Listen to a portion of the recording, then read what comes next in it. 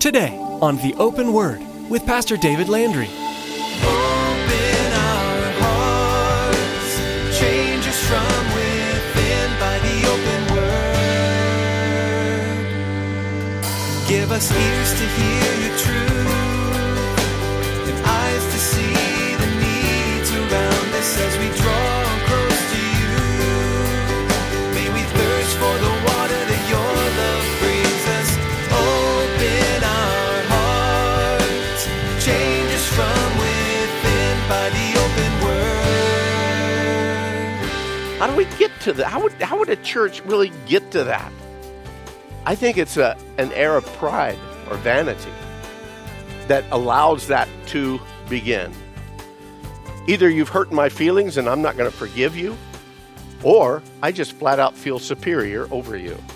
And you know what? That happens within a church. I'm an old enough dog to have seen that trick many times.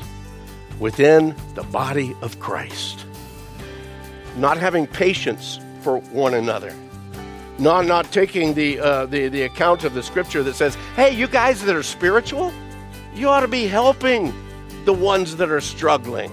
There are a number of reasons why a church experiences division, but certainly not having patience for one another can be a very divisive thing. The Word of God exhorts to strengthen each other and encourage one another to love and good deeds. But as Pastor David points out, it often doesn't work out that way. Every church, out of obedience to Christ, must learn to follow Jesus' example by growing in love and putting personal differences aside to further God's work for the glory of Christ. Now here's Pastor David with part 2 of today's message entitled, A Church Divided. Open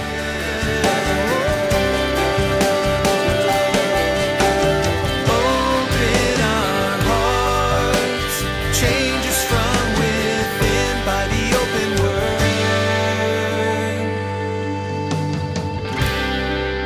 If the church is divided, it's not going to stand. It won't prosper. It won't have any impact on the community. And it won't last. You know, a church divided becomes the gossip point of the community. Oh, do you hear what happened over? Yeah, that church over there?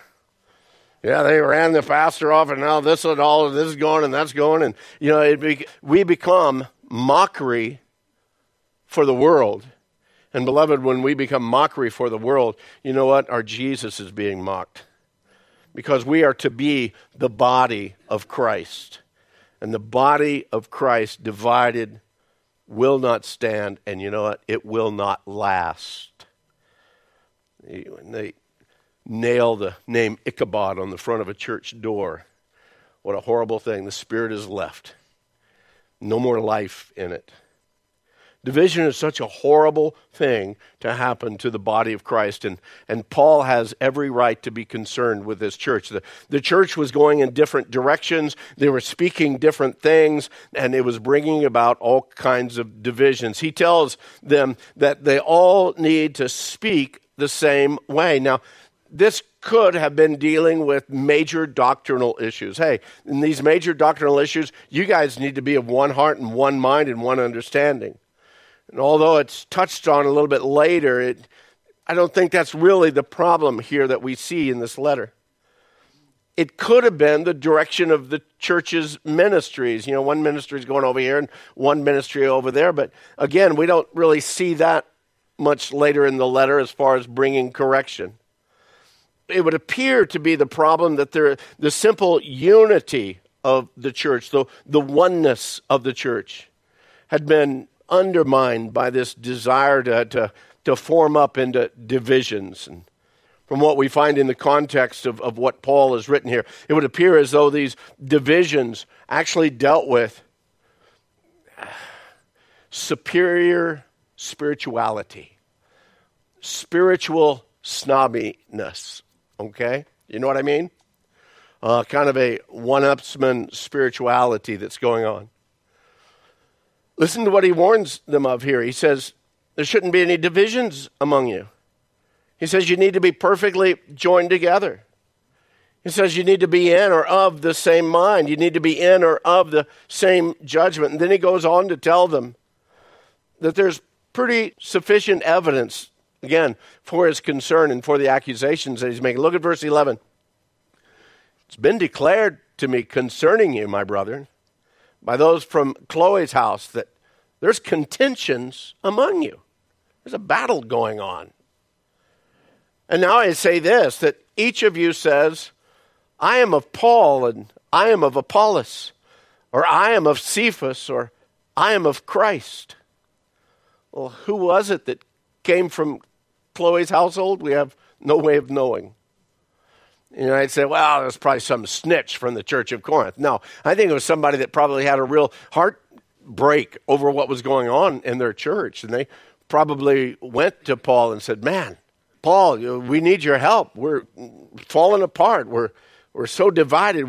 It's not the unity. And, it's interesting when a church first starts at the very early stages, a small, intimate group, everybody knows everybody knows everybody's kids and everything, and then everything is wonderful and sweet and all united. And then as the church grows, pretty soon that it starts spreading out, and pretty soon it's not that you don't know everybody.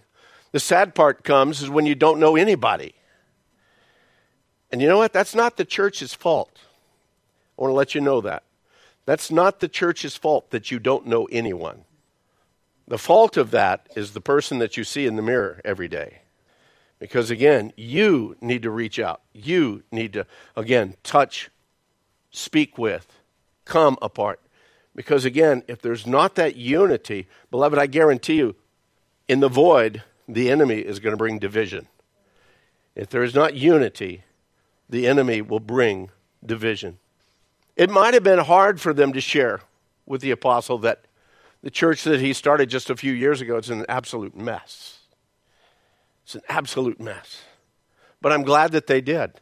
I'm glad that they shared with Paul, because now Paul had a chance to come back and in a positive manner kind of see these problems through and work through these problems. Now, it's another thing to murmur and complain about a situation and only adding to the problems, okay? And you know the difference, right? Shake your head like this, okay? You know the difference between murmuring and complaining versus, hey, I'm really concerned. What can I do to help? What can I do to be the answer rather than being a continuation of the problem? And you see, if there's divisions, if there's cliques, then all of a sudden it's, Group A over here. Well, Group B, you ought to see those guys. They just never do anything. And we're the ones that are doing everything. And if old Group B would get their deal. And over here is Group C, and they're saying, well, Group A and B, you've seen those guys. You've seen how often they come. We're the ones that are supporting the whole thing. And if we weren't there, the whole thing would collapse. And then pretty soon, the whole thing is a mess.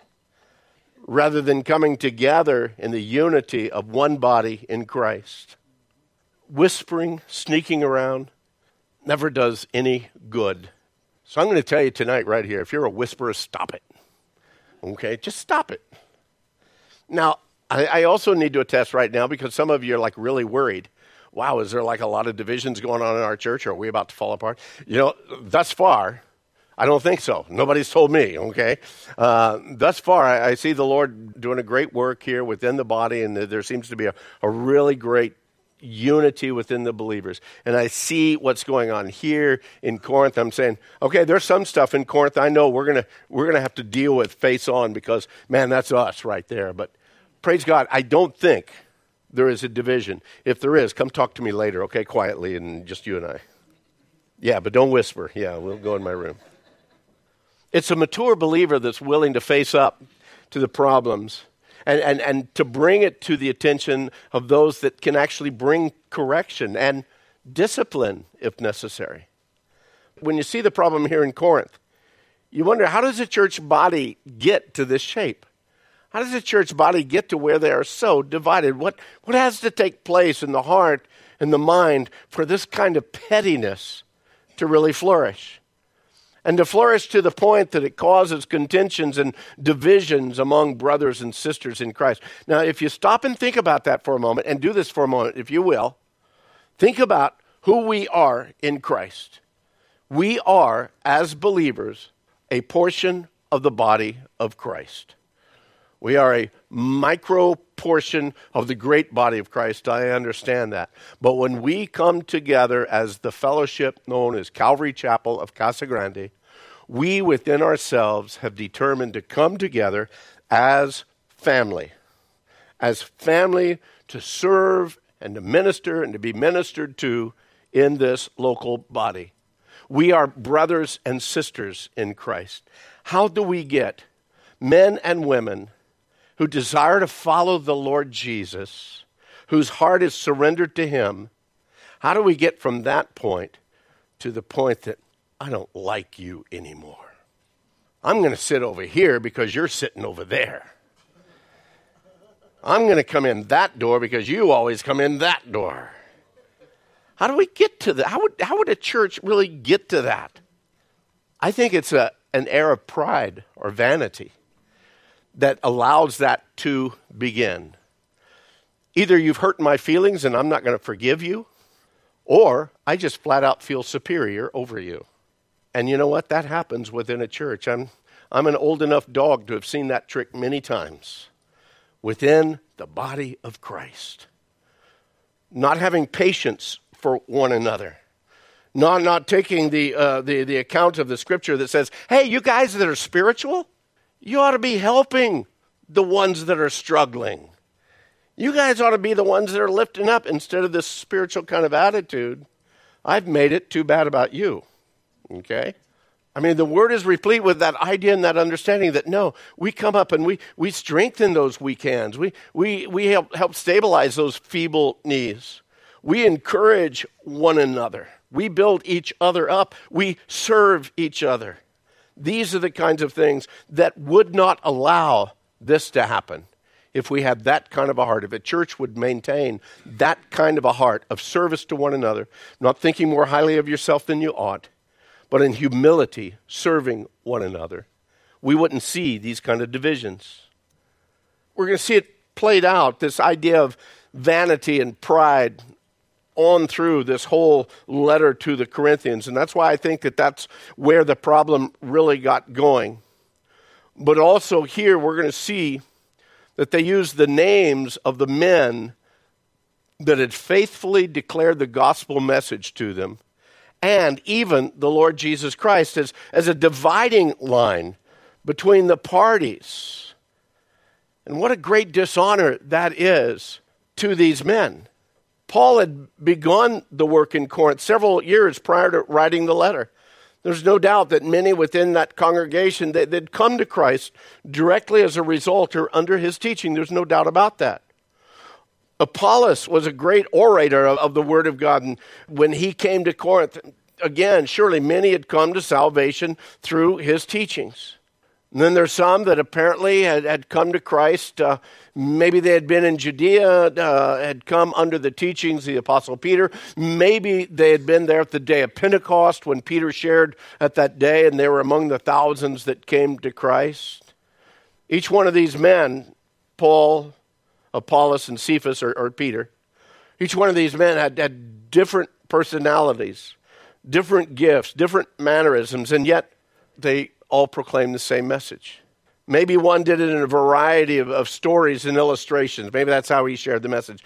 Maybe one did it with a lot of humor in his message, and maybe one had this great deal of passion in how he proclaimed. And yet it was all the message of Christ and him crucified.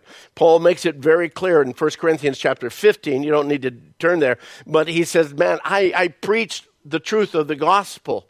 He says, brethren, I declared to you the gospel, which number one, I preached to you. Number two, which you received. Number three, in which you stand. And number four, in which you are saved. Paul said, man, all I did was preach the gospel to you. Did he preach it with stories and illustrations? I don't know. Did he preach it with a little humor inserted every now and then? I don't know. Was he passionate about the message? Oh, I believe Paul was passionate about everything. The only thing that truly matters is the fact that he presented the truth of the message and they received that truth without compromise. He says, you guys are coming in. He says, in verse 12, he says, I say to you, each one of you says, I'm of Paul, and I'm of Apollos, and I'm of Cephas, and I'm of Christ.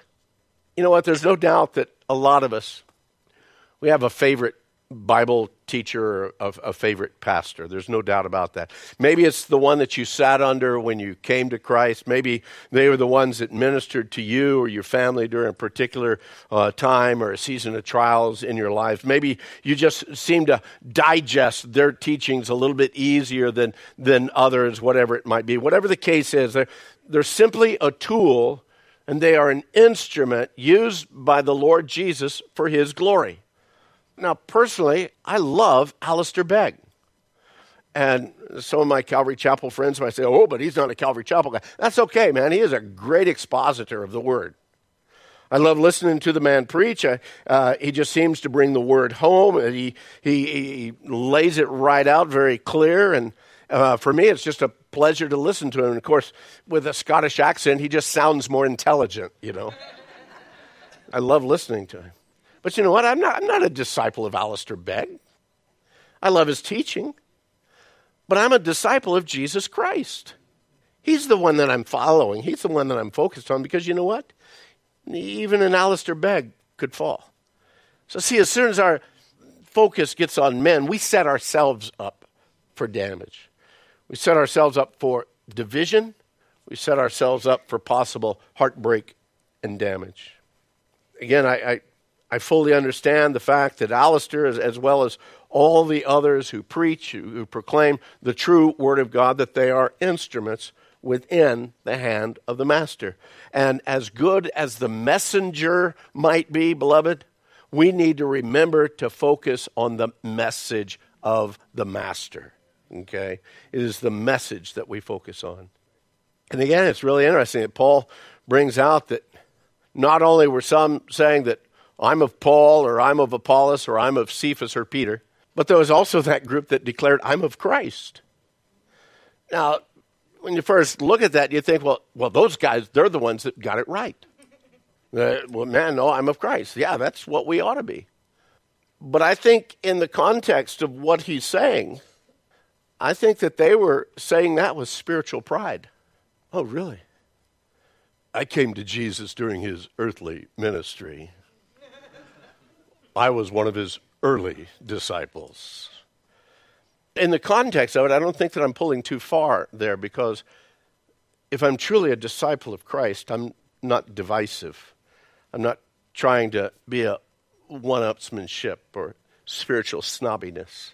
I'm desiring to see the body of Christ come together without a cause of any further division. I look around the room, and I realize and I understand that there's many of you here that have come from a variety of theological and doctrinal backgrounds. I understand that. I understand that every time I come and teach before you, that there is a variety here, a huge variety. Huge variety of background, huge variety of maturity. We've got some that are unlearned in the things of God and some that could do just as good a job sitting here and speaking. I understand that. I know that some have come to this church from church traditions that literally reach back hundreds and hundreds and hundreds of years. And I also know that there's some things that you and I may not agree on. Because you're wrong on a few things. No. See, that's spiritual pride right there, okay? That there's going to be some things that you and I are not going to agree on. And there's most likely some things that you and I, in a friendly manner, we could sit and we could open up our Bibles and we could debate all day long over 2 or 3 pots of coffee. And when we're finished, still not agree 100%, but walk away as brother or sister together. In the essentials of the faith, we need to be united. We must be united. And beloved, if we're not, as I said, the enemy will bring in division. And there needs to be within each one of us that willingness to let the other one be a little bit different, okay? To be a little bit different, and that's okay. Because on the essentials, we agree. Because on the essentials of the faith, and we'll speak about that as we're going through the book of Corinthians, but even as Paul says, no, I preach to you the fullness of the gospel.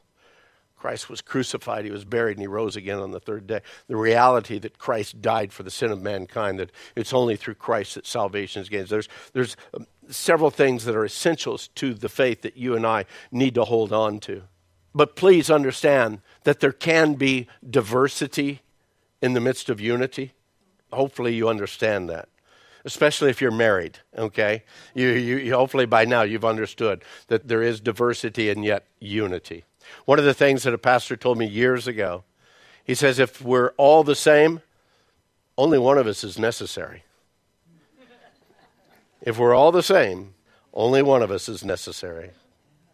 So God has placed, even within his body, a diversity of gifts, a diversity of callings, diversity of personalities.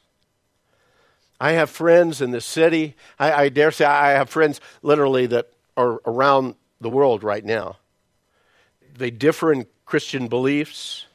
They minister with a diversity of spiritual gifts. And yet even in that, we agree on the essentials of the faith, and we can stand and we should stand united because we are in Christ. There's some that I know, man, he's my brother, she's my sister, that I love them in that, but I would not necessarily have them teach this congregation. Why? Because there is enough difference that, again, I don't want to cause confusion. I don't doubt their salvation, but I wouldn't have them stand in the pulpit. I don't know if you can really understand that. I don't know if that's just a pastor's concept or understanding, but you don't want to bring confusion into your congregation. Paul asks the question in verse 13. He says, is Christ divided? Was Paul crucified for you? Or were you baptized in the name of Paul? You know, these three questions, well, of course, they're rhetorical. And they expect and they actually require a negative answer. No, Christ isn't divided. No, Paul wasn't crucified. No, I wasn't baptized in Paul. As a matter of fact, the idea behind is Christ divided? Literally, that word divided, it has with it the connotation of cutting or ripping apart the physical body of Jesus so that each could have a portion. And even the Corinthians, by that very grotesque, that statement, they would have been shocked. They would have been appalled at the thought. Is Christ divided? Here, you want an arm of Christ? You want a leg of Christ? He's like, no. They would have understood what he's saying. And there's not a whole lot that they would be shocked by in that culture, but I think they would have been shocked by that declaration. Is Christ divided? And then the very thought of the Apostle Paul being the sacrifice for the sin of all mankind. That would have been absolutely ridiculous. Remember, the sacrifice had to be pure. It had to be holy. It had to be without sin. And yet Paul, as righteous a man as he was, he declares that he himself, he's the chief of sinners. So already that cancels out the possibility that Paul could have been crucified for us. Paul couldn't have even been crucified for himself because he was not the perfect sacrifice, incapable of paying for his own sin, much less the sin of the world. And then Paul asks the question in reference to baptism. He says, or were you baptized in the name of Paul? And then he follows it up with that declaration. He says, I thank God that I baptized none of you except Crispus and Gaius, and lest anyone should say that I baptized in my own name. Open our hearts, change us from within by the open word. We're so glad you joined us today on The Open Word for Pastor David Landry's verse-by-verse, chapter-by-chapter teaching through the book of 1 Corinthians. You can find more messages from Pastor David and information about The Open Word by visiting our website, theopenword.com. If you're looking for a home church and are in the Casa Grande area, why not join us for a time of worship and Bible study? Calvary Chapel Casa Grande has services each Sunday at 9 a.m. and 11 a.m. and 6:30 p.m. on Wednesdays and Saturdays. You can find location information and directions by going to theopenword.com and following the links to the church homepage. Now here's Pastor David with some information on how you can help support the ministry of the Open Word. Hey, I love being able to share the Word of God with you through this radio ministry. Radio programs like The Open Word are wonderful tools that God uses to advance His kingdom here on earth. But as with any ministry, there are expenses. I know God is blessing His children through the Open Word, and God has given us a vision to see this ministry expand and reach even further. Would you prayerfully consider financially supporting the Open Word? Log on to theopenword.com and simply click on the support option to help us continue to grow. Thanks, Pastor David. That's all the time we have for today. But join us again as we continue digging deeper into the book of 1 Corinthians, right here on The Open Word.